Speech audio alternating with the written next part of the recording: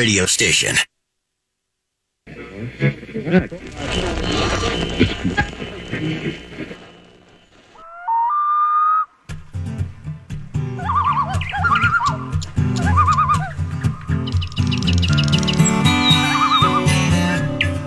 From the fish-filled Midwest lakes to the deep woods of the north, upland prairies filled with pheasants to whistling wings of duck ponds, this is Thursday Night Fan Outdoors.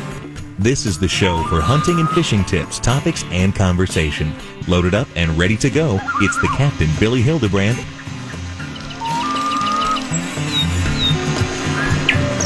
It is time for Fan Outdoors. Yes, coming to you lakeside, bright sunshine, mild wind, delightful day, and I can't wait to bring you 2 hours of outdoor conversation. I am accompanied by 4 dogs, 3 Britneys, 1 golden retriever, both my sons, and Debbie is here too. It is a cabin cast this evening, as it is each and every week during the summertime. Yep, I have just kind of escaped the Twin Cities and living it up. That's all I can say. The fish bite, the fish don't bite. I can find them, I can't find them. It's all about that. Yep. Let's welcome into the conversation my very good friend and co-host, who is about to his escape of his own. Yes, he will be back in the woods, making like Davy Crockett and wearing a coonskin hat in not too distant future. Yep, living off the land. Oh, it's going to be good. He would be Mr. Bob St. Pierre. How are you, my friend? I'm doing great. It is a top tenner today. It's just gorgeous. You got your buckskins ready to go and to escape back into the woods with nothing but a knife? They're all packed. Yep. The trailer's on the hitch. And the buckskins are in the back seat. Attaway, that's what I like. You know, you are probably one of the most innovative outdoor people that I know.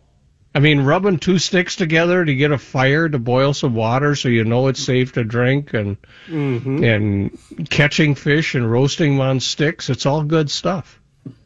Yeah, you say it almost as if you're joking. I'm not. Are you kidding?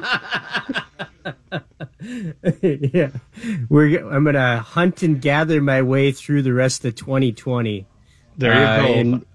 And believe it or not, I got a 2021 calendar in the mail today from the Nature Conservancy. Oh my goodness gracious! Talk about trying to move the year along.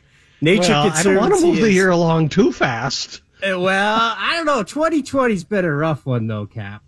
Yeah, but that means it's all up to you. It's going to be great from here. Well, it should be. We do have autumn to look forward to, which is pretty much the best season of the year. And now don't leave summer behind quite yet and go chasing winter. I'm not ready for that, man.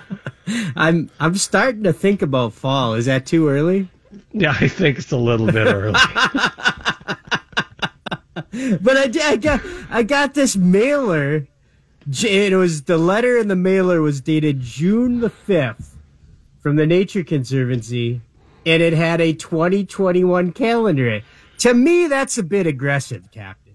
Yeah, I think it is just a little bit. I saw a rabbit in the yard. I saw a rabbit in the yard earlier today, and I was going to try to snare it, and then I realized it's out of season, so we're going hungry this evening.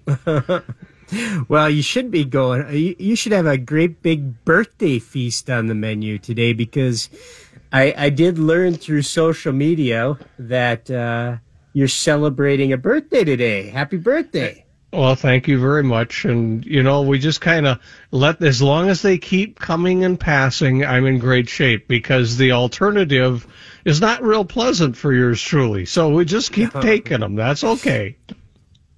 Did you get on the water to celebrate your birthday today?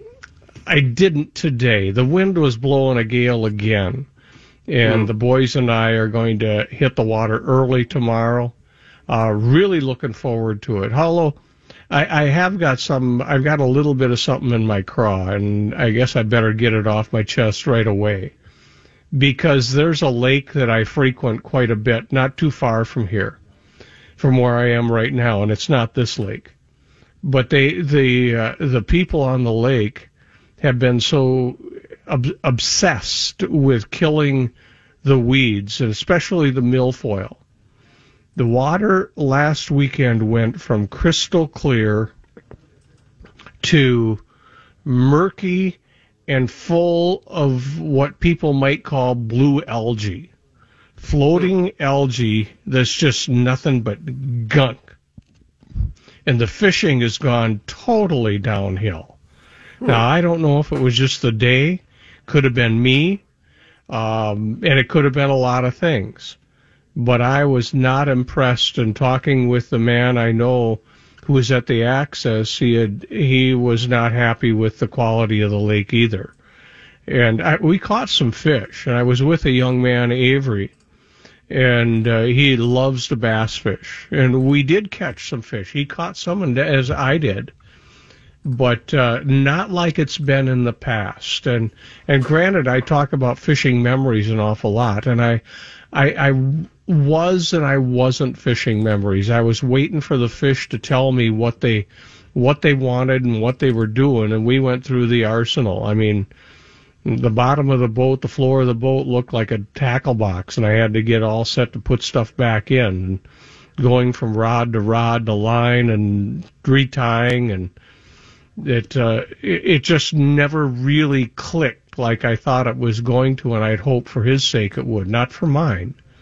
But for his, and he had a great time. I mean, but I thought that the bite was not what it used to be, because in the past I'd keep sending you pictures and holding smallies and holding largies, and so that's really what it was about. You were disappointed they weren't biting because you couldn't send me photos while I was working all day. Well, I sympathize with you, too, and I know that the past 3 months have been difficult for you, so I'm just trying to cheer you up is all. That's all. Friends like you. How's that saying go? Well, it's hard to find friends like me. That's all I'm going to say. It is disappointing, though. I mean, I know which lake you're talking about, and it's been a sweet spot for you for as long as I've known you, and to see it deteriorate, that's disconcerting. It really is, and I think it's for all the wrong reasons. Mm-hmm. Because what I suspicion, and I have zero skill and knowledge to back this up, this is just a gut feeling, but I have a feeling that it has more to do with the nutrient load in the water that was able to be kind of neutralized with the weeds that were there. But by killing all those weeds, they've let that nutrient load up, and it has to manifest itself someplace.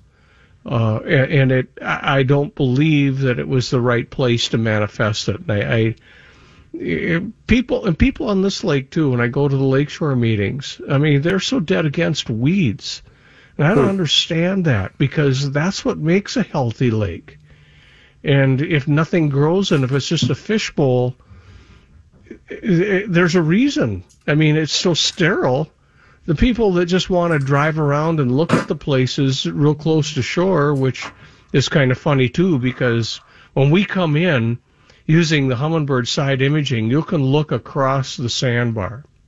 And you can see literally 100 places where people have run aground. And just earlier this week, we had somebody come by, and they got about 75 yards across it, and he slows down, looks down, and then heads straight out. Well, he's already gone 75, and he's so lucky that it's just sand on the bottom. But if there were rock or logs down there, he would have lost a prop or a lower unit, and it'd be like a graveyard out there. It's just unfortunate that people don't pay more attention to that, I guess.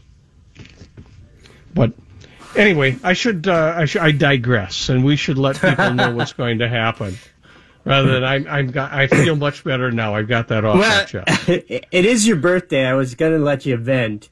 You had by my clock, you had 90 more seconds to unload. But well, I'm all done. I'm glad you feel better now. I feel much better. Thank you for allowing me to do this. I appreciate it. And everybody's worried about the dogs barking, but I tell folks it's 4 dogs in this little place. You know, it's live radio. I can't stop that. Plus, it's kind of fun unless I'm trying to sleep, and it's no fun at all. And I have no idea what they bark at most of the time. It's just something that runs through their mind that must look like barkable stuff. But anyway, following this little monologue of nothingness to say, Tommy George joins us this evening, so we'll talk fishing with Tommy, who was out in the boat with the father of one of the people that we know very, very well, and they just about got blown off yesterday.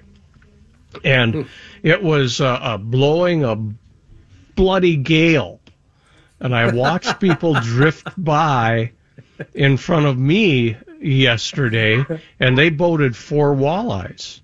And it had to be 3 to 3.5 footers, and I was getting kind of ill just watching them going up and down so much. But they did boat some fish. Do you use your English accent when you talk to them? Sometimes. Yeah, it's blowing a bloody gale. It does. So, and then we're going to talk dogs this evening, and I thought it's about time that we talk some dogs. After all, Bob St. Pierre is thinking fall already, so far be it for me to say anything negative to that. But Tommy Dokken joins us from Oak Ridge Kennels in Northfield. And Northview, that's where I used to work years ago. And we'll talk with Tom about the dogs and about, primarily, I want to chat with him about e-collars, too, because I think it's something that people really don't use properly, and it'll be nice to see how Tom does use them and what he does to rely on them. So we'll talk with Tom about that, and if people have questions, they're welcome to probably tweet Bob, or you can tweet me, too. Or you can text me also if you know that. But don't send an email to booth@kfan.com because nobody's there to get it. And I can't receive those here. And then later on in the program, we're going to go to Clam Outdoors and talk with a person from Clam Outdoors, Mr. Dan Stefanich, and talk with him about the importance of wearing clothing that will deflect the sun's rays and not burn you. And of this, I speak with some authority, because this guy had cancer removed from my face, 1 layer of skin at a time, a number of years ago, and I'm not going to have that happen again. And I know some other fishermen in the South got cancer really bad from the sun and not taking care of it. So there are things you can do, and there are things that you can help you take care of yourself so you'll be around a long time to enjoy this beautiful world that we have. So it's that's about it, and it's going to be good stuff. We're looking forward to it. So we are going to take our first pause. On our return, we'll be chatting with Mr. Tommy George, who is a pro angler, been around a long time too, and we're all aiming at letting you shoot for success when you get out on the water, okay? All right. Bob St. Pierre is in his humble abode with trying on his buckskins as we speak. He's getting all set. He's probably got his blade strapped to his side. Maybe he's wearing loincloths again tonight. I don't know. But that's a possibility, too. And we'll be back right after this with Tommy George.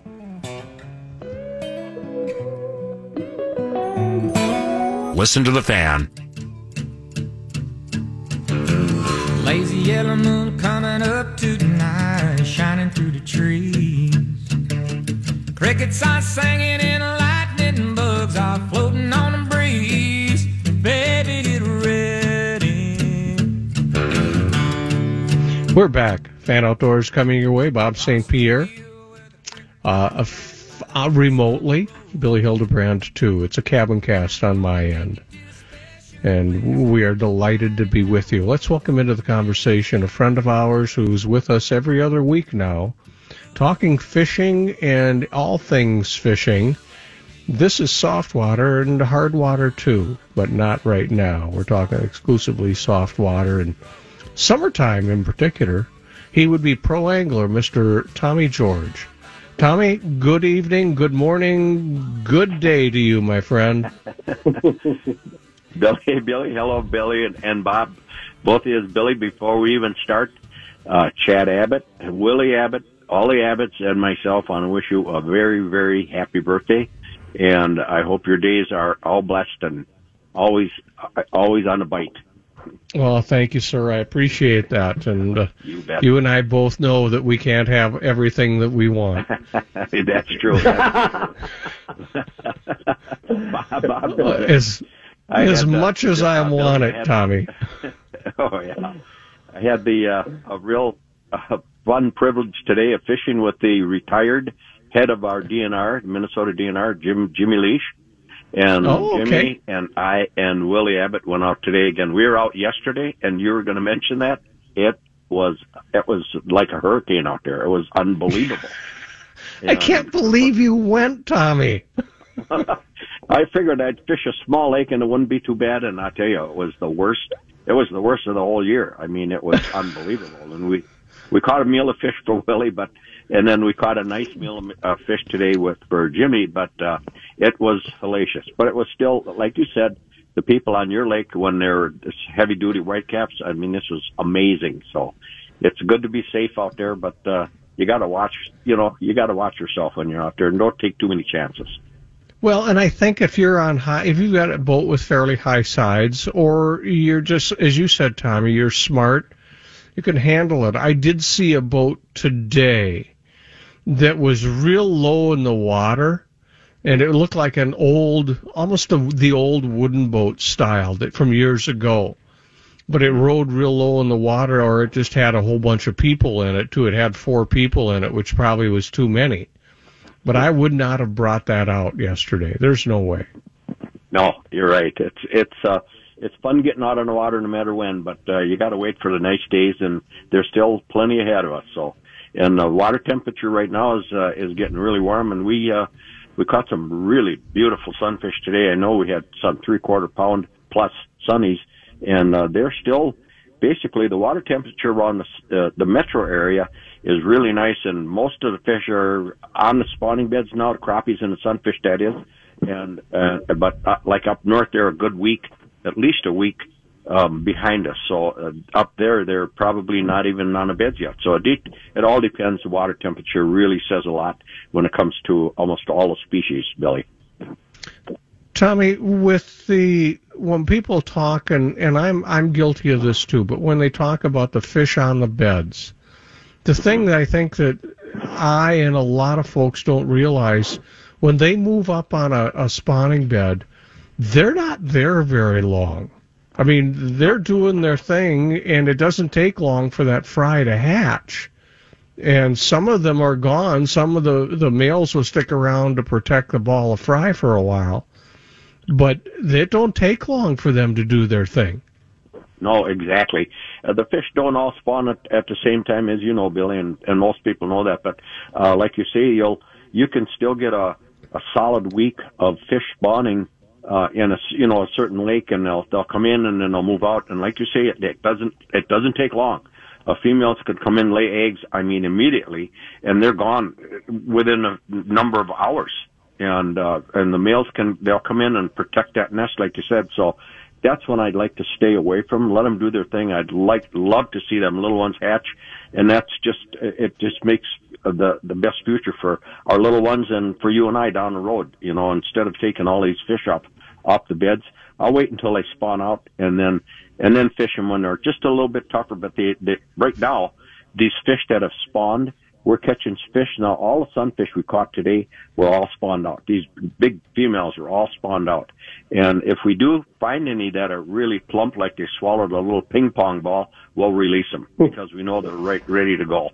And it's much better to do that. And I tell the kids, and they go along with me. And my boys are really into catch and release, and I love it. Like you said, Billy, it makes you feel really good. They catch some nice fish. And my son Ben will say, Dad, we're not keeping these crappies. They're 12 inches or 13 inches.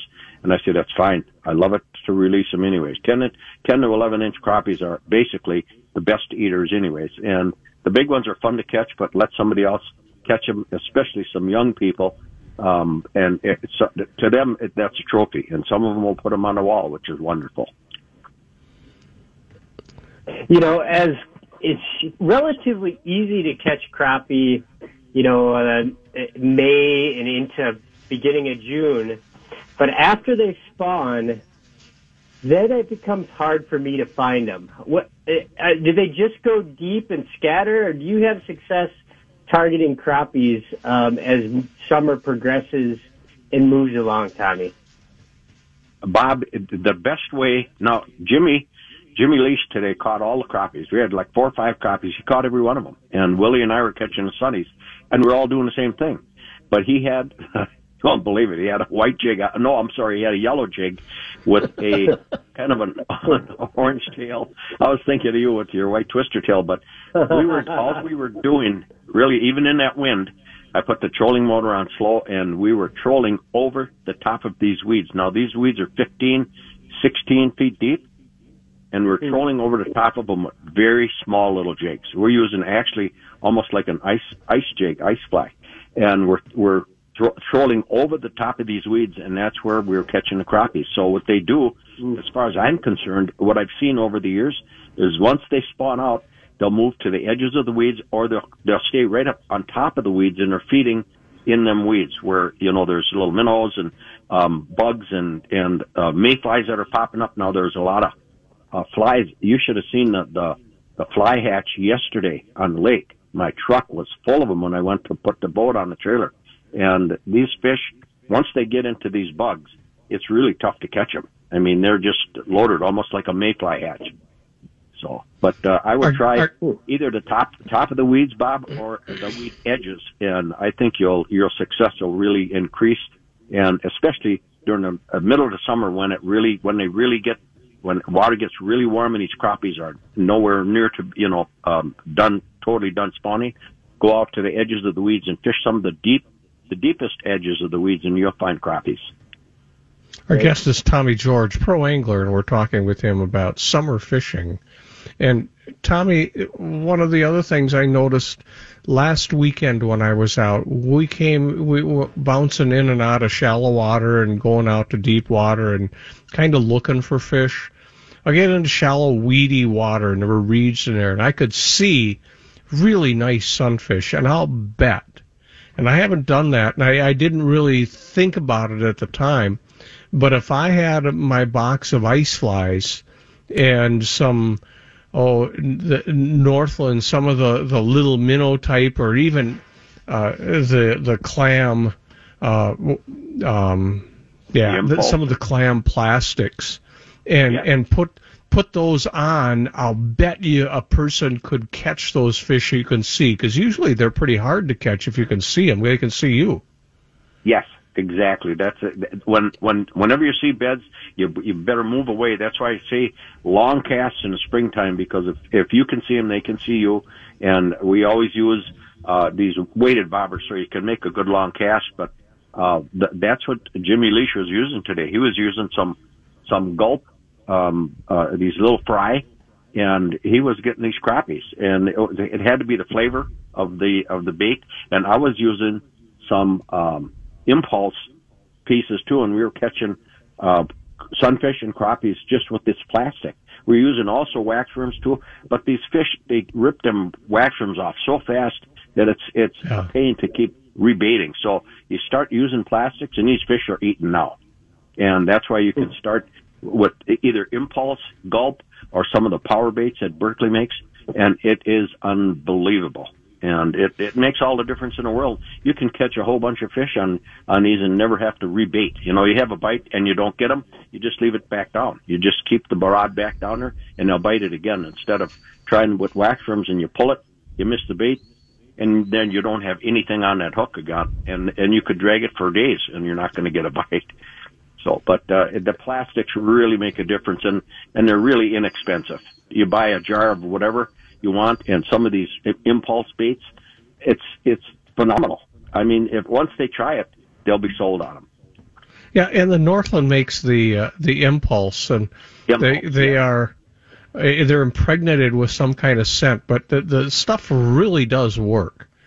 Yeah. And it's amazing. And if you haven't tried it, I highly recommend you pick some up when you go to the bait shop or you go to the sporting goods store. I think one of the dogs saw something he wants to do, would probably be with somebody else. I love it.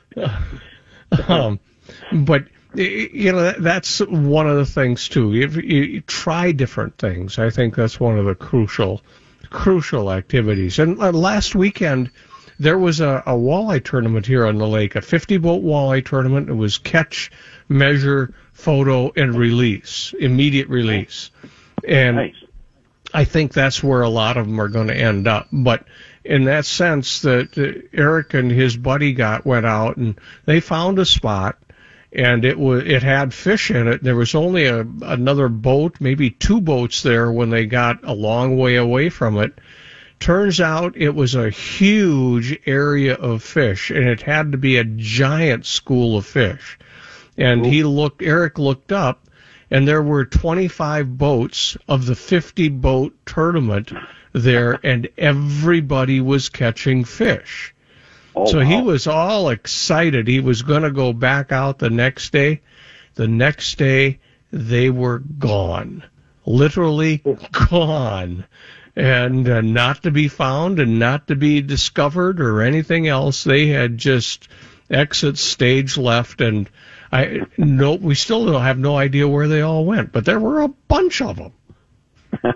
Billy, that's happened to me so many times where you've caught fish in one spot and you were sure they'd be there the next day to take other people out to enjoy it.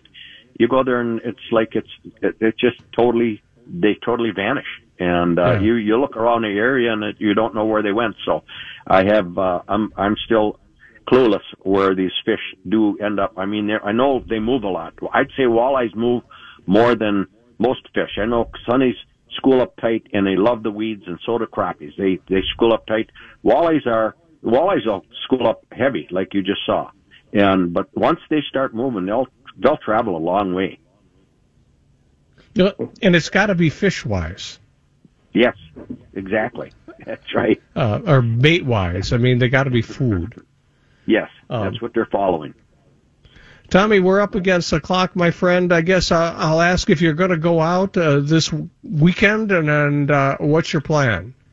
Well, actually, Billy, tomorrow I got to babysit some dogs and cats for the whole weekend, and the weather is we're supposed to get another front coming in. So you know what? I'm gonna let the weather settle down, and I know next weekend. I told Willie and Jimmy that we're going to go out again, and so they're excited, and so am I. But again, Billy, happy birthday to you for you, and I hope that your son Chad is doing good with his foot and everything is going good with him. And it's always good talking to you guys.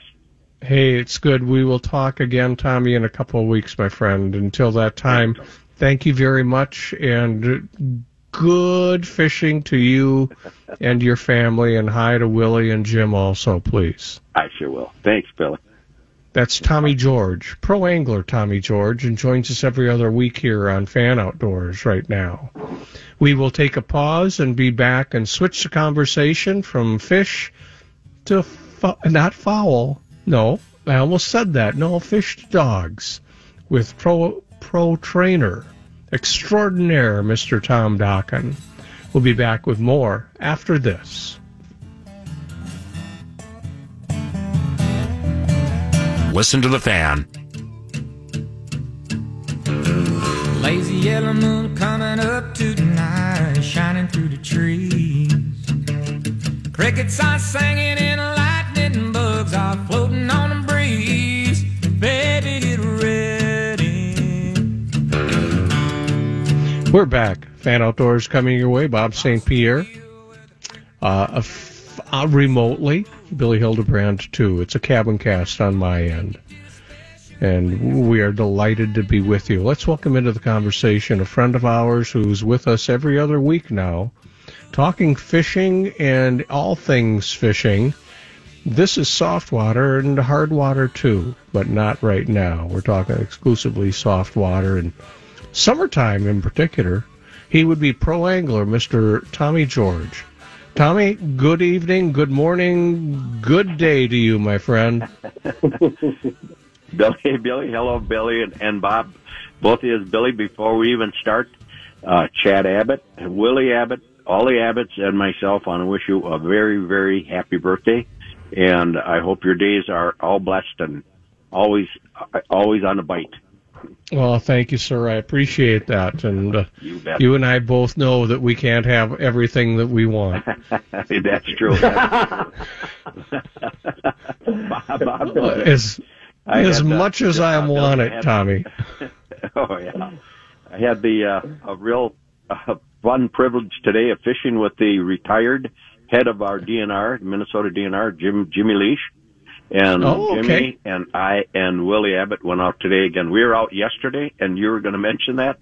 It was like a hurricane out there. It was unbelievable. I can't believe you went, Tommy. I figured I'd fish a small lake and it wouldn't be too bad, and I tell you, it was the worst. It was the worst of the whole year. I mean, it was unbelievable. And we caught a meal of fish for Willie, and then we caught a nice meal of fish today for Jimmy, but it was hellacious. But it was still, like you said, the people on your lake when they're heavy-duty whitecaps, I mean, this was amazing. So it's good to be safe out there, but you got to watch yourself when you're out there, and don't take too many chances. Well, and I think if you've got a boat with fairly high sides, or you're just, as you said, Tommy, you're smart, you can handle it. I did see a boat today that was real low in the water, and it looked like an old, almost the old wooden boat style that from years ago. But it rode real low in the water, or it just had a whole bunch of people in it, too. It had 4 people in it, which probably was too many. But I would not have brought that out yesterday. There's no way. No, you're right. It's fun getting out on the water no matter when, but you got to wait for the nice days, and there's still plenty ahead of us. So, and the water temperature right now is getting really warm, and we caught some really beautiful sunfish today. I know we had some 3/4 pound plus sunnies, and they're still basically the water temperature around the metro area is really nice, and most of the fish are on the spawning beds now, the crappies and the sunfish, that is. And but like up north, they're a good week, at least a week behind us. So up there, they're probably not even on the beds yet. So it all depends. The water temperature really says a lot when it comes to almost all the species, Billy.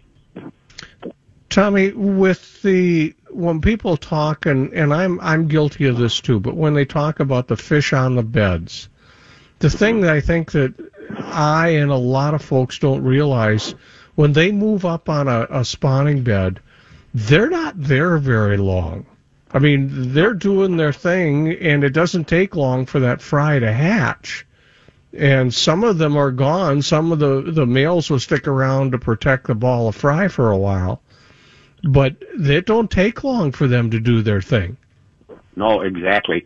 The fish don't all spawn at the same time, as you know, Billy, and most people know that. But like you say, you can still get a solid week of fish spawning in a certain lake, and they'll come in and then they'll move out. And like you say, it doesn't take long. Females could come in, lay eggs, immediately, and they're gone within a number of hours. And the males they'll come in and protect that nest, like you said. So that's when I'd like to stay away from them, let them do their thing. I'd love to see them little ones hatch, and it just makes the best future for our little ones and for you and I down the road. Instead of taking all these fish off the beds, I'll wait until they spawn out and then fish them when they're just a little bit tougher. But they right now, these fish that have spawned, we're catching fish now. All the sunfish we caught today were all spawned out. These big females are all spawned out. And if we do find any that are really plump, like they swallowed a little ping pong ball, we'll release them because we know they're ready to go. And it's much better to do that. And I tell the kids, and they go along with me. And my boys are really into catch and release, and I love it. Like you said, Billy, it makes you feel really good. They catch some nice fish. And my son Ben will say, Dad, we're not keeping these crappies. They're 12 inches or 13 inches. And I say, that's fine. I love it to release them anyways. 10 to 11-inch crappies are basically the best eaters anyways. And the big ones are fun to catch, but let somebody else catch them, especially some young people. To them, that's a trophy. And some of them will put them on the wall, which is wonderful. As it's relatively easy to catch crappie, May and into beginning of June. But after they spawn, then it becomes hard for me to find them. Do they just go deep and scatter, or do you have success targeting crappies as summer progresses and moves along, Tommy?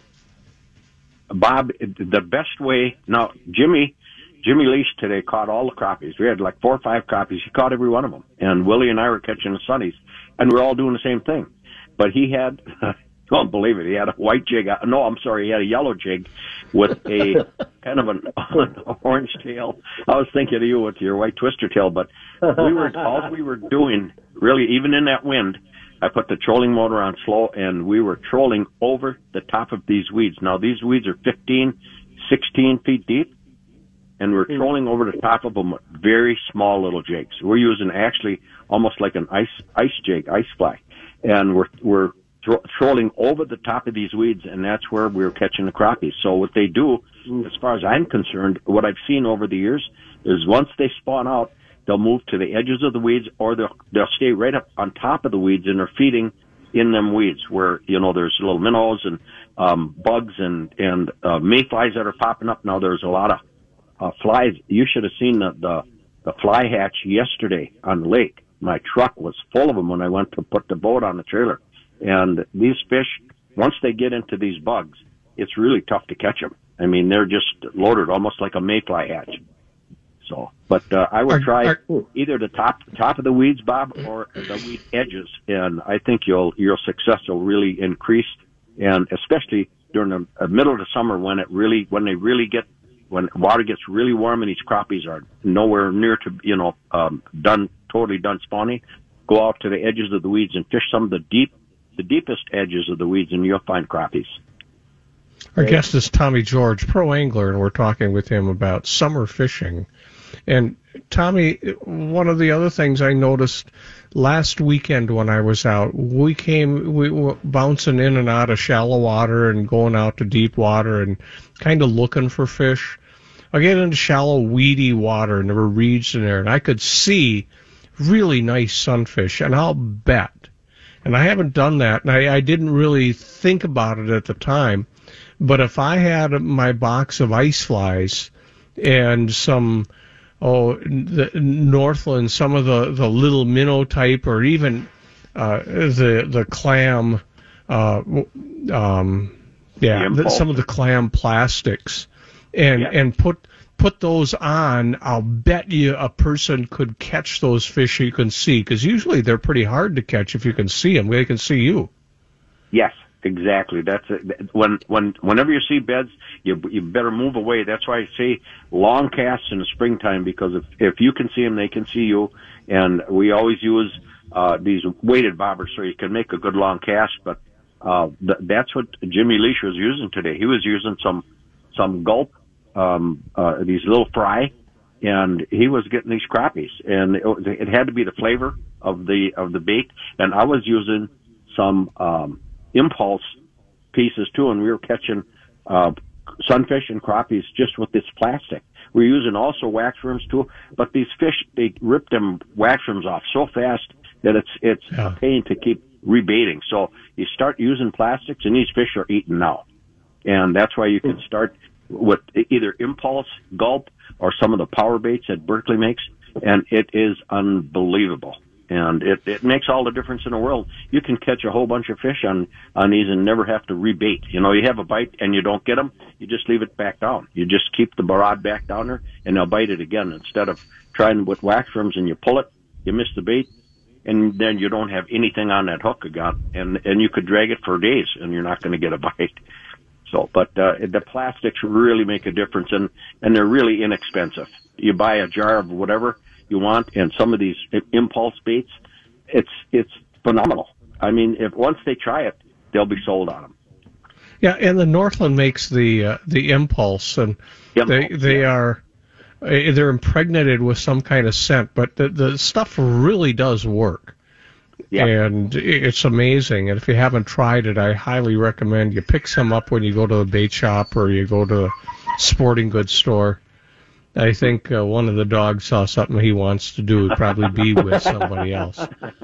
I love it. But you know, that's one of the things too. If you try different things, I think that's one of the crucial activities. And last weekend there was a walleye tournament here on the lake, a 50-boat walleye tournament. It was catch, measure, photo, and release, immediate release. And nice. I think that's where a lot of them are going to end up. But in that sense, that Eric and his buddy went out and they found a spot, and it had fish in it. There was only another boat, maybe 2 boats there when they got a long way away from it. Turns out it was a huge area of fish, and it had to be a giant school of fish. And Eric looked up, and there were 25 boats of the 50-boat tournament there, and everybody was catching fish. So he was all excited. He was going to go back out the next day. The next day, they were gone. Literally gone. And not to be found and not to be discovered or anything else. They had just exit stage left, and we still have no idea where they all went, but there were a bunch of them. Billy, that's happened to me so many times where you've caught fish in one spot and you were sure they'd be there the next day to take other people out to enjoy it. You go there and it's like it's just they totally vanish. And you look around the area and you don't know where they went. So I'm still clueless where these fish do end up. I mean, I know they move a lot. I'd say walleyes move more than most fish. I know sunnies school up tight and they love the weeds, and so do crappies. They school up tight. Walleyes will school up heavy, like you just saw. But once they start moving, they'll travel a long way. And it's got to be fish-wise. Yes, exactly. That's right. Or bait-wise. I mean, they got to be food. Yes, that's what they're following. Tommy, we're up against the clock, my friend. I guess I'll ask if you're going to go out this weekend, and what's your plan? Well, actually, Billy, tomorrow I got to babysit some dogs and cats for the whole weekend, and the weather is we're supposed to get another front coming in. So you know what? I'm gonna let the weather settle down, and I know next weekend. I told Willie and Jimmy that we're going to go out again, and so they're excited, and so am I. But again, Billy, happy birthday to you for you, and I hope that your son Chad is doing good with his foot and everything is going good with him. And it's always good talking to you guys. Hey, it's good. We will talk again, Tommy, in a couple of weeks, my friend. Until that time, thank you very much, and good fishing to you and your family, and hi to Willie and Jim also, please. I sure will. Thanks, Billy. That's Tommy George, pro angler Tommy George, and joins us every other week here on Fan Outdoors right now. We will take a pause and be back and switch the conversation from fish to not fowl. No, I almost said that. No, fish to dogs with pro trainer extraordinaire, Mr. Tom Dokken. We'll be back with more after this.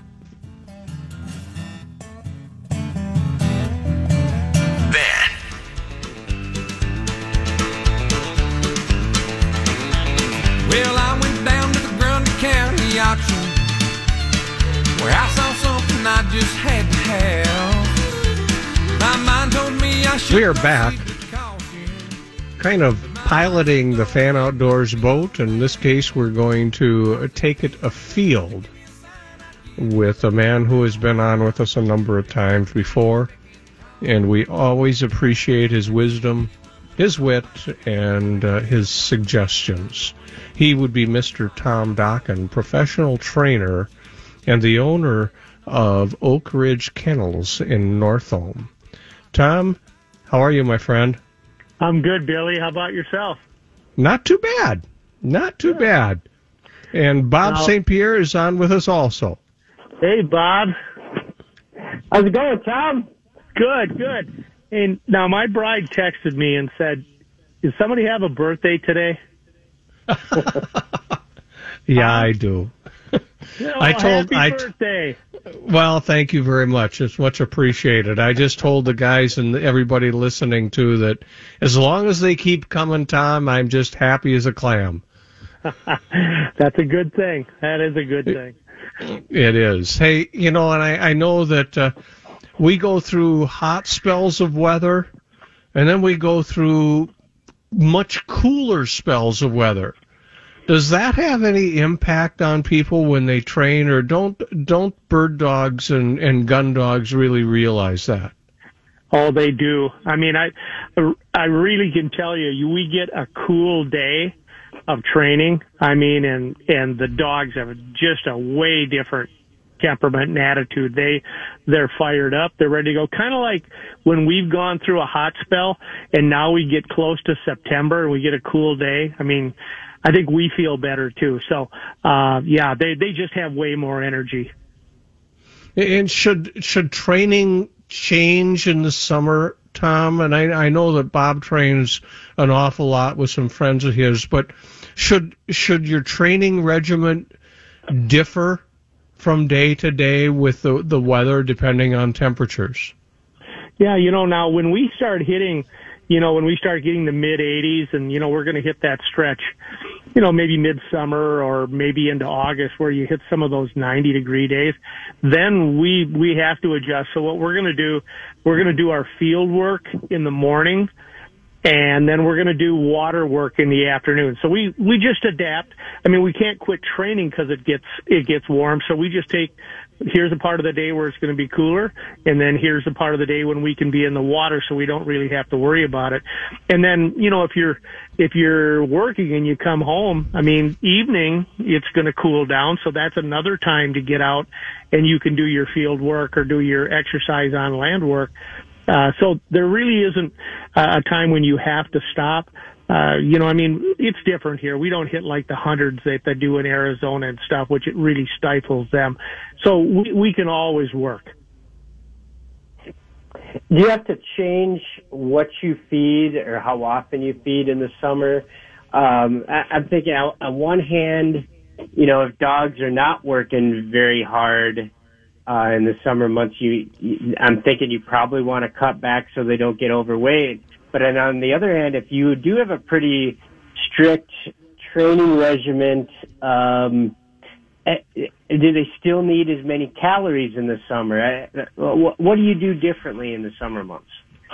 Well, we can see, you get those really warm days, and you'll just see even at feeding time how dogs are going to be different. They may not actually, some dogs that just dive in and just right all over their food. They might just take a while till it cools down a little bit before they eat.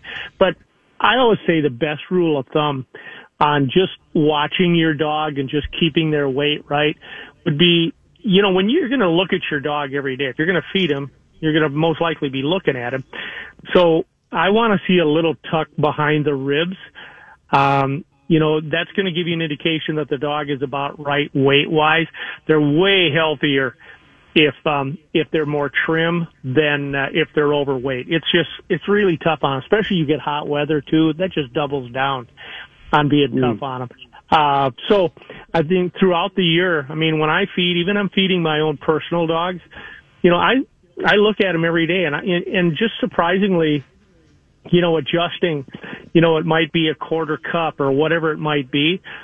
The biggest thing is just notice it, because if you say, well, geez, I didn't recognize that he was getting so heavy. If you look for the tuck behind those ribs, just that little bit of tuck makes a difference. Now, if a backbone is showing, well, you've backed off way too much. I mean, but a little tuck behind the ribs. And I can remember when I had a tuck under my ribs too. I can't remember how long ago it was. That's when Tina wasn't feeding you quite as much. I understand that. It must have been. Yeah. Tom, she maybe needs to take a look at me before she feeds me at night. There you go.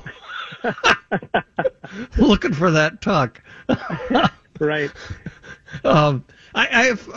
My dogs, being the little Britneys that they are, but my older dog, there's times that she will just take a few mouthfuls and she really doesn't want any more. And it seems to be when it's really warm. And she'll walk away from it, and if I leave food for her, the other ones just kind of drool over it. And there's time when she's just not that hungry. And there's two things there. I think age has something to do with that too. They get a lot older. They're really not. Their metabolism is different than those younger dogs. And so you're just gonna see a difference there. But warm weather does. It just kind of takes, some of that energy away from them. And, if they're just laying around most of the day as well, they're probably not going to be as aggressive eating. And that's why I say some dogs they'll wait till later in the evening when it cools down before they'll actually eat, unless they're having to try to compete with another dog where you got food bowls down, in your home, by another dog. Well, that's a different story, but we definitely see a difference. Also, you'll see when you get that hot weather, you'll see some of these dogs, their coats react too. I mean, all of a sudden you start seeing, holy cow, look at all this dog hair in the house. Well, their body says, you know what, we don't need this extra coat. So you're going to just see, a lot more hair coming out. I mean, it doesn't necessarily mean that, you don't have a good dog food or things aren't going right health-wise. It's just that their body reacts a little bit to the temperature as well. But, Tom, I feed Purina Pro Plan, and I feed the Sport, but I feed it all year round, even in the summertime when the dogs aren't working near as hard as they are in the fall. But there's nothing wrong with feeding the Sport brand or the Sport formula all year, is there? No, there isn't. And then one big thing is what you don't want to do is, say like, okay, I'm not going to be as busy in the summer, so we're going to cut back and we're going to feed kind of a lesser quality food. And then, we'll get back on it when hunting season comes. Well, you can't just switch them on and off like that. So yes, feed what you're feeding, but just monitor, and you're going to maybe just cut back, based on, what your dog's activity is like. But you can just kind of cut back and monitor them, like I was talking about a little bit earlier. Just the amount of dog food might change. Yeah, I get switching topics just slightly. I get asked quite frequently for who I would recommend to go take a dog to training. And a lot of times people are looking to get their dog in training like late August, right before the season gets going. And my experience is a lot of time those slots are full way in advance. If people are thinking about training right before the hunting season with a pro like yourself, how far in advance do they need to get that sort of thing booked before it gets too close? Well, I mean, it depends on the program, though, too. I mean, our bird and gun introduction is for puppies when they're 5 months old. We only take a certain number of them. But I would always tell people, if you're going to do it, call early to no matter who you're going to go and have train your dog, because you might be surprised at how far out maybe training might be. And especially like you say, as you get closer, and we're going to have brush up training as well as the dogs that are in for full training programs at that time of year. A lot of people realize that, hey, I really haven't done much training with the dog, and it was trained in the past, and I just want it tuned up. I want you to get him in shape and just kind of brush up his fundamentals. Well, you're going to see that up in our country. You're going to see that in August and early September, where there's going to be a lot of that going on too. So I always tell people, just get on the books. And I know in our facility, you're not getting charged to put your reservation in, but get it on the books, because nothing would be more disappointing than planning it out and then all of a sudden you can't get in. So, yeah, definitely get ahead of the schedule. Our guest is professional dog trainer Tom Dokken, and his kennel that he's referring to is Oak Ridge Kennels in Northfield, Minnesota.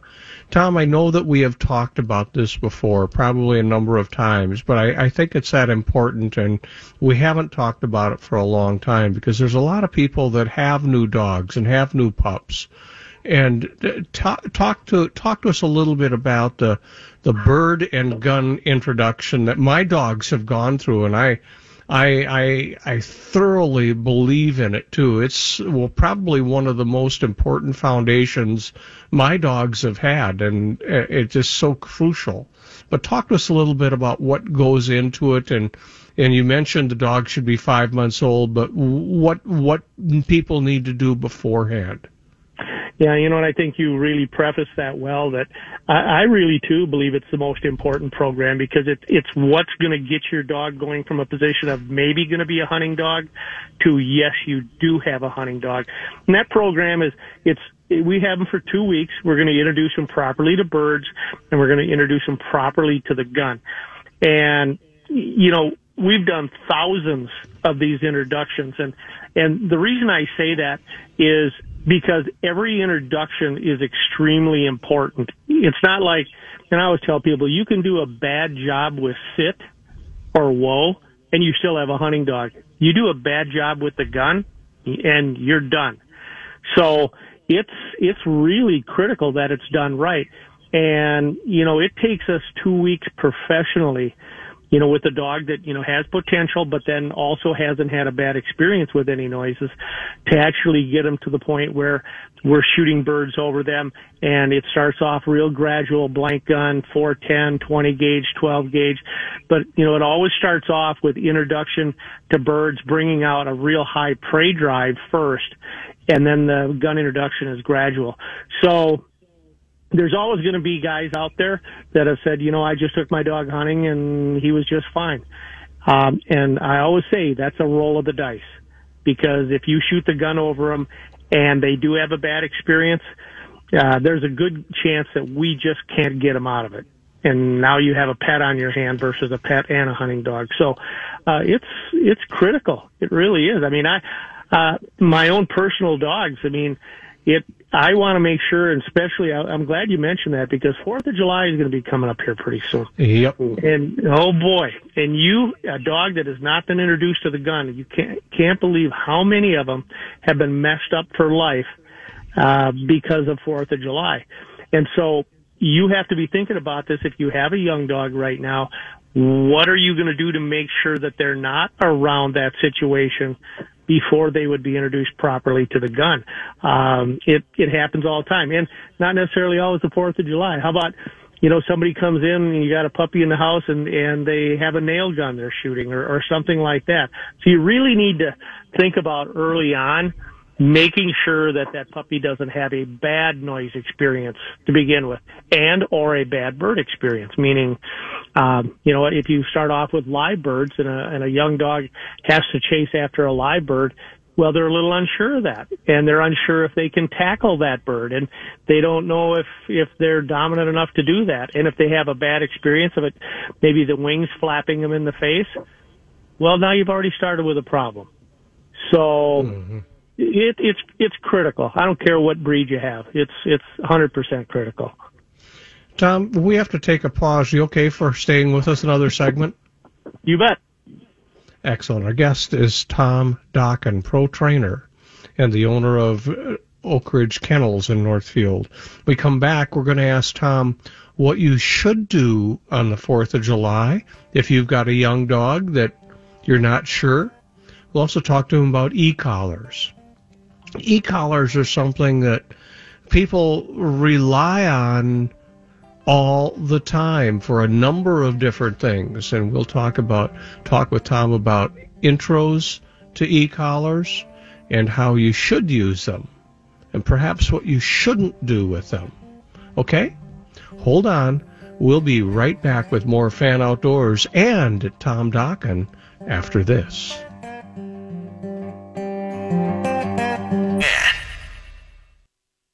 Welcome back to Fan Outdoors. Time now for our weekly Clam Trap Talk.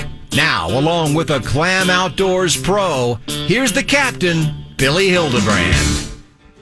Well, he's actually not a Clam Outdoors pro. He is the director of marketing for Clam Outdoors. And, normally we're talking to clam professional anglers in the wintertime. It's not winter, even though Bob is wishing for some cold weather and fall already, but it's not cold weather. But there's something that is also crucial to keeping you healthy, waiting for cold weather too, and enjoying the summertime a whole bunch. And joining us now is the Director of Marketing, Mr. Dan Stefanich. Dan, how are you? I'm doing well. How are you? Not too bad. Not too bad. Enjoying summer and hoping it doesn't fly by too fast. Everyone goes way too fast, my friend. Oh, I know. It's been a crazy year, but everybody's out there on the water now. So exciting time. Well, the sun is out there too, Dan, and Clam Outdoors has got some products that really should be have an awareness for people as they get out there, because it could keep them a lot more healthy later on in their life. You bet, Billy. We launched a brand of apparel. This is actually our third year. It's called Blackfish Gear, right here out of Minnesota, and it's been going really well. And one of our key offerings is sun shirts. UPF, hoodies, sun shirts, gaiters, gloves, and I appreciate you guys having me on today to talk about the importance of sun protection, because at the end of the day, anglers, outdoors men and women, even kids that are spending time outdoors, you've got to be comfortable. You've got to stay protected if you're gonna enjoy the activity. Dan, what does it do? Does it take the place of sunscreens? It does. So, our sun shirts, our Blackfish, we've got two series. There's a guide and an angler series, and they actually have UPF ratings. They're ultra protection factor rated shirts. One series is 30 UPF, the other is 50. And some people get it confused with an SPF, which is a sun protection factor. That's really relevant for lotions that you put on your body. But what's great about having these sun shirts is exactly that. It's going to protect your body, keep you from getting burned. So you're going to stay comfortable, but it keeps keeps the sun from beating on your skin. And it's going to help you regulate your core temperature better on the water. Another feature of these is the fabric. We use a chemical-free cooling technology. The fabric itself actually wicks moisture and it evaporates very rapidly, so it keeps the sweat off your body, basically. So you're going to stay dry, and you're going to stay cool. So when you get basically moisture, whether it's summer, winter, whatever, that robs your body, with temperature exchange. So you want to keep your core cool and regulated. That's what these shirts do. So they're really, it's high performance gear. It's just not, the fabric technology has come such a long way, and it's so important. And really, guides, tournament anglers, guys and gals are just, they're making their living out there. They've got to be on the water all day, and they got to stay protected. So it's just been it's really a fun fun brand for us to represent, you know, in the clam family and the blackfish family. We've got so many anglers, and we've just built a really good following behind it because, you know, we fish, you know, we're the, you know, the guys that are designing and developing this and marketing this. Everybody on our team, we're outdoorsmen and women. So we fish, we get it. We know what works and what doesn't work. So we wanted to come out with, you know, a line of apparel that works. It's the best. That's the best out there. So it's been really fun. Do washings make a difference, Dan, as far as the number of times this clothing is washed and cleaned? No, so you can, no matter how much you wear and wash it, it will never lose its cooling properties. That's what we call it. It's a chemical-free cooling system. So some fabrics are treated that give you your body the impression that it's keeping you cool, but it's not. Without chemical additions, you'll never wash the cooling properties out of it, no matter what. And before we let you go, Dan. And Bob, I'll let Bob come in too, jump in just a second. But I know that the rain gear from Blackfish is unique in the sense that it's excellent rain gear for those folks that don't have it yet. Yeah, and again, these are technical garments. The breathability factor, it's 100% waterproof, but combined with the breathability, they're just spectacular rain suits. And we came out with a ladies' rain suit this year as well. So, you know, guys that want to get their wives or girlfriends out on the water, don't worry about the rain. We've got rain suits for women. But basically, by letting your body breathe, you're not going to get wet from your own sweat. Again, goes back to staying dry. You're going to be comfortable and dry all day on the water. Curious, you know, a lot of times folks in the winter months are inside the clam shelters, but is there a UPF component to the clam ice fishing clothing for folks that are out sitting on the lake? I'm thinking it maybe doesn't have the power of a summer sunshine, but I've gotten burnt sitting on the surface of the ice, fishing on a nice day before too. Yeah, we don't have in the clam line of apparel. We don't have specific sun shirts, but there's been a lot of overlap with the Blackfish brand over into ice angling too. We also have soft shells, and we've got a pullover that's one of the most windproof, waterproof, water resistant things I've ever worn. And a lot of our anglers this winter on ice just wore that as their, kind of they're knocking around on a semi nice day, and it also works as a base layer underneath their ice armor as well. So it's not so Blackfish. It's still a separate brand, but we exhibit at the St. Paul Ice Show this past year, and it's a perfect product for ice anglers as well. Where can people find the product, Dan? They can go to blackfishgear.com. Is our website. It's available there. We also have a dealer locator there. We're in a lot of retailers, Fleet Farm, Form Brothers. Best thing is just to go to blackfishgear.com and do a retailer search and find one closest to you. Excellent. Well, sir, thank you so much for the information. I know a lot of people are going to appreciate it, and if they don't have it, they need to get it. And this is some guy that's talking from experience, as I said earlier in the program, having had cancer on my face and had to have it removed one layer of skin at a time. So you don't want to go through that. No, it is so important to keep your skin protected. And the other advantage too with the hoodies and the gaiters, you're not constantly applying sunscreen lotion all day either. You stay covered up. And a lot of anglers don't like to mess with that. So big trend going on right now. And people, if they haven't gotten one of these, they should get out, try it out, and make a believer out of them. But I sure appreciate you inviting me on the show to talk about it. You betcha, Dan.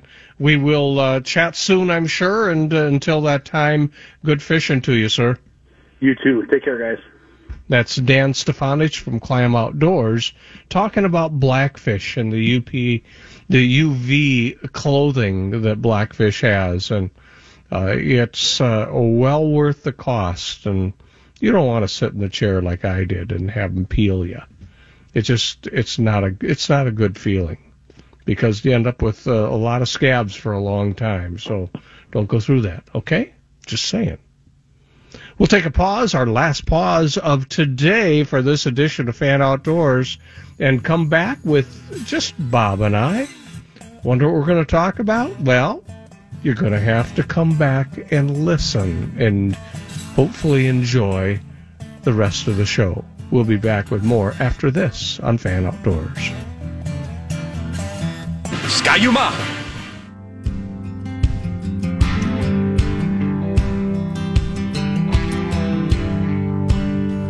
Whoa, whoa, whoa.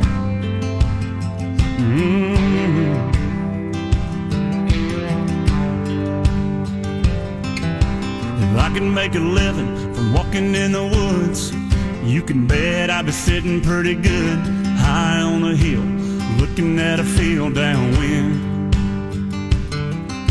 If I can make a nickel off of turning in bass, never worry about the price of gas, I'll be wheeling and dealing and sitting there reeling them in. Hunting, fishing, loving. As we finish up the show, last segment for today, for this edition anyway, going on down at Lake Eufaula in Alabama, I believe it is. Well, the elite tournaments have begun again, the Elite Series tournaments for Bassmaster. And local young man, one of the very, very best anglers anywhere in the country and beyond, is sitting right now in 15th place, I believe it is. And they had to make it to in the top 40. He came up quite a bit because he was 52nd yesterday and struggled a little bit. He's in 15th now, and if he gets to the top 10, he'll fish again on Saturday. So he's fishing tomorrow and aiming for the top 10 on finishing tomorrow to be able to fish Saturday for hopefully the win. And he, I am referring to, is pro angler Mr. Seth Fighter.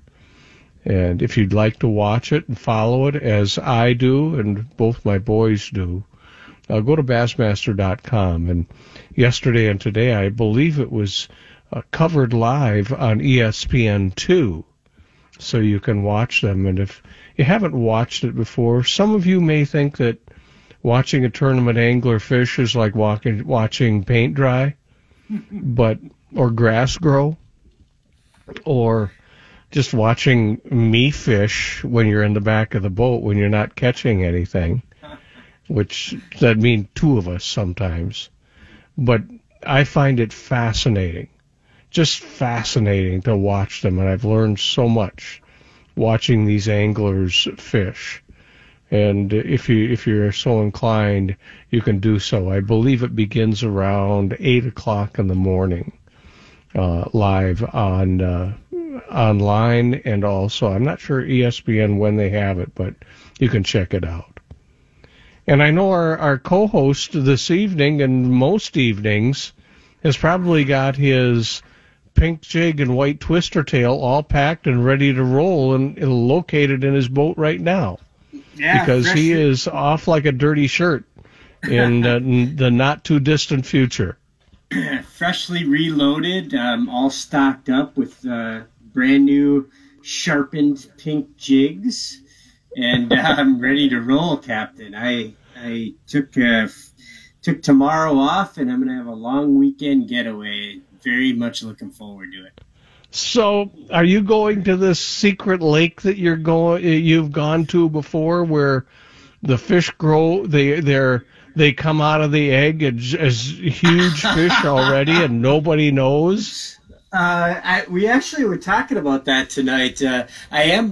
So that particular lake, you can't get a boat into. It's it doesn't have a launch.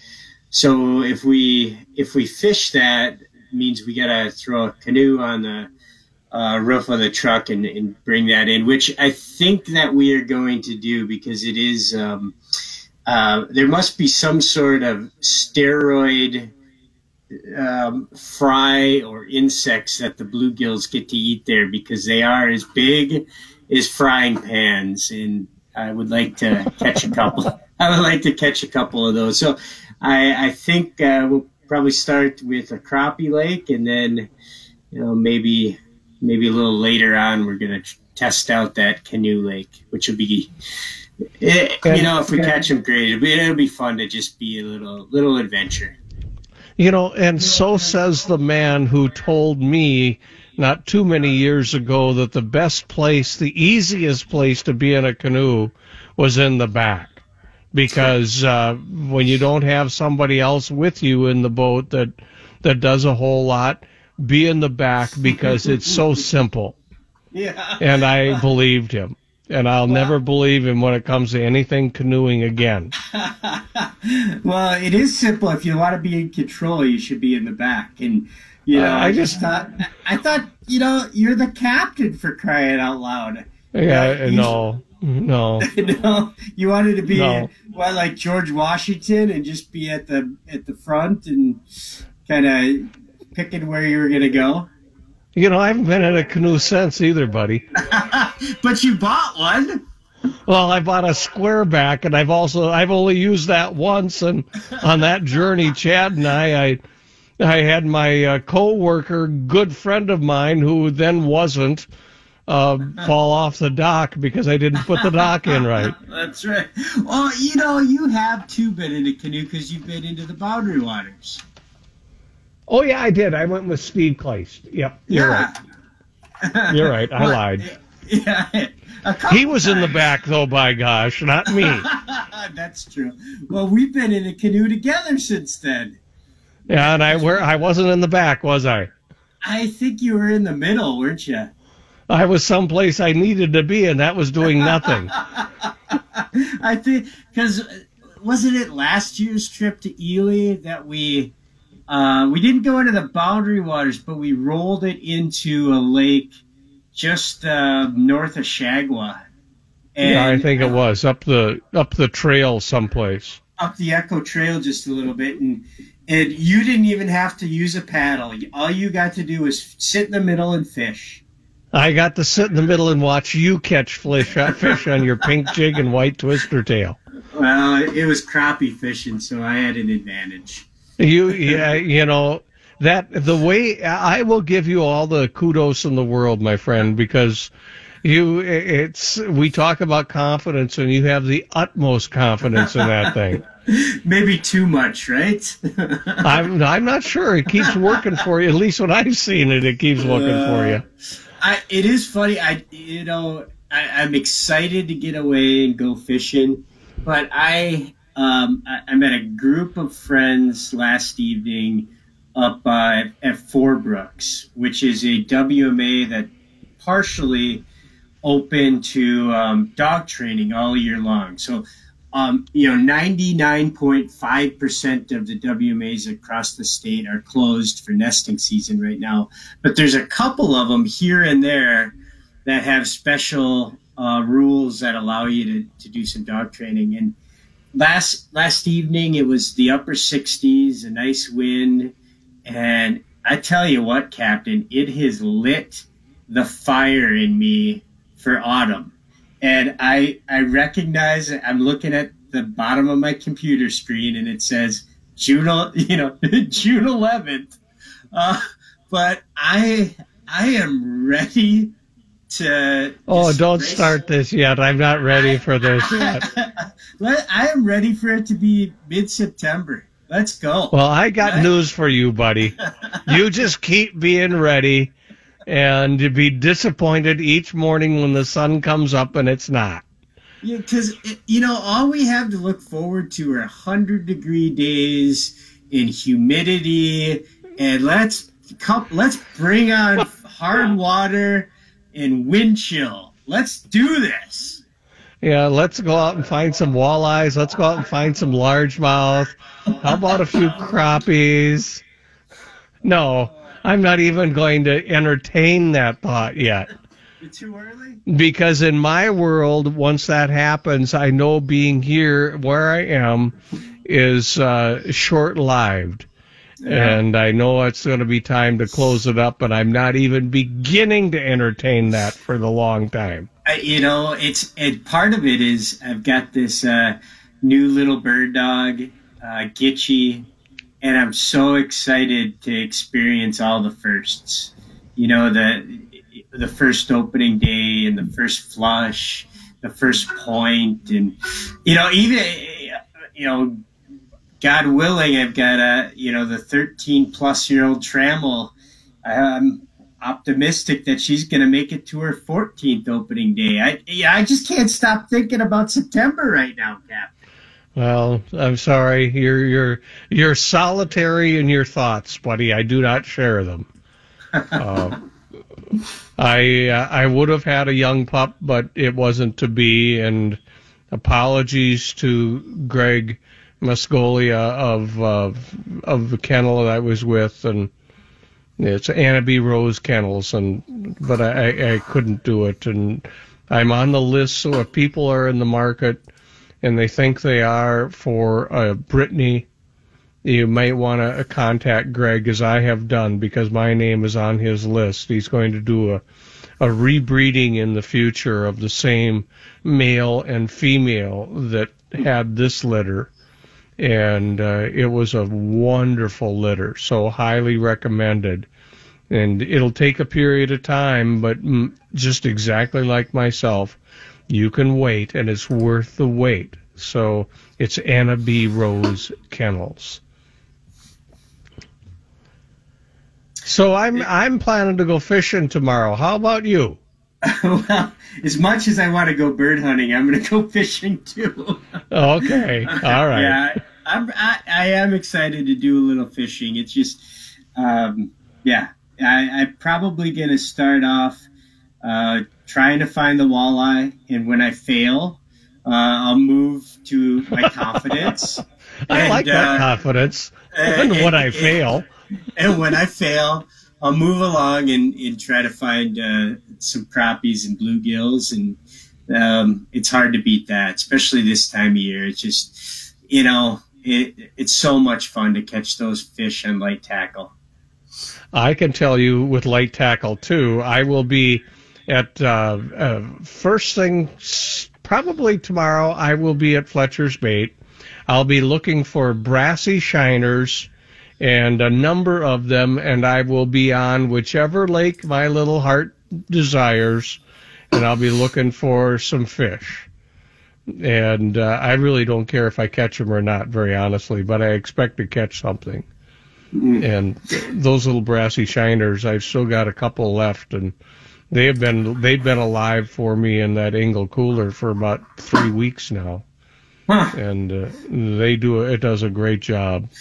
That's another piece of technology that's been very, very good for the outdoors. I bought an Engel cooler with the aerator about a year ago, and you're right. I don't think I've kept fish alive minnows alive for 3 weeks, but it definitely keeps them alive exponentially longer than anything else I've ever owned. And I think one of the advantages is the insulation that it has, because you don't have to add water from the lake at all. And I think that's a real huge advantage. And if it does get really hot, what I do is just freeze some lake water in a Ziploc bag and put it in the cooler when I go out on the lake on a hot day, and it keeps things much livelier too. Yeah. But that's an advantage, and do not use tap water to change your water, because that will be the demise of your minnows. Just saying. Yeah. Have you started to switch over to leeches this time of year? I've got them, and I know I didn't fish walleyes last weekend, but I know that some of the people and some of the fish that Eric and his buddy Matt caught were on leeches. Some were on crawlers. And Eric has just discovered picking crawlers out here at the cabin because I covered one of the flashlights I have with a red piece of cellophane. And he's having a wonderful, delightful time catching crawlers. And I forgot that he probably doesn't know what they are and how to catch them. And that's one of the things I want to ask Stan, too, is how come they don't have eyes, night crawlers do, but they're sensitive to white light. And red light doesn't seem to bother them near as much, and I wonder why. So that's just one of the things I think about in Stan's mind. Stan's name immediately comes to mind. Well, when its name comes to mind, then it's time to have him back on the show. Yeah, we probably will real soon. I know he was busy this Thursday and this Saturday because he had a loon group come in. They were doing a photo tour, and a lot of the people that come in for his tour are from outside the U.S. And it's it's time to get into your travel attire, my friend, your buckskins, and hit the road, okay? It sounds good. Load it up. Have a terrific rest of your birthday, Captain. Thank you, sir. Thank you very much, all. And, I want to say thank you to our guests for joining us, to Tommy George, to Tom Dokken, and Dan Stefanich. But thank you for allowing Bob and I to travel with you. So we'll see you next week, same time, same place, right here on KFAN 100.3 on Fan Outdoors. For Brianne Burdette, for Bob St. Pierre, I'm Billy Hildebrand. See ya.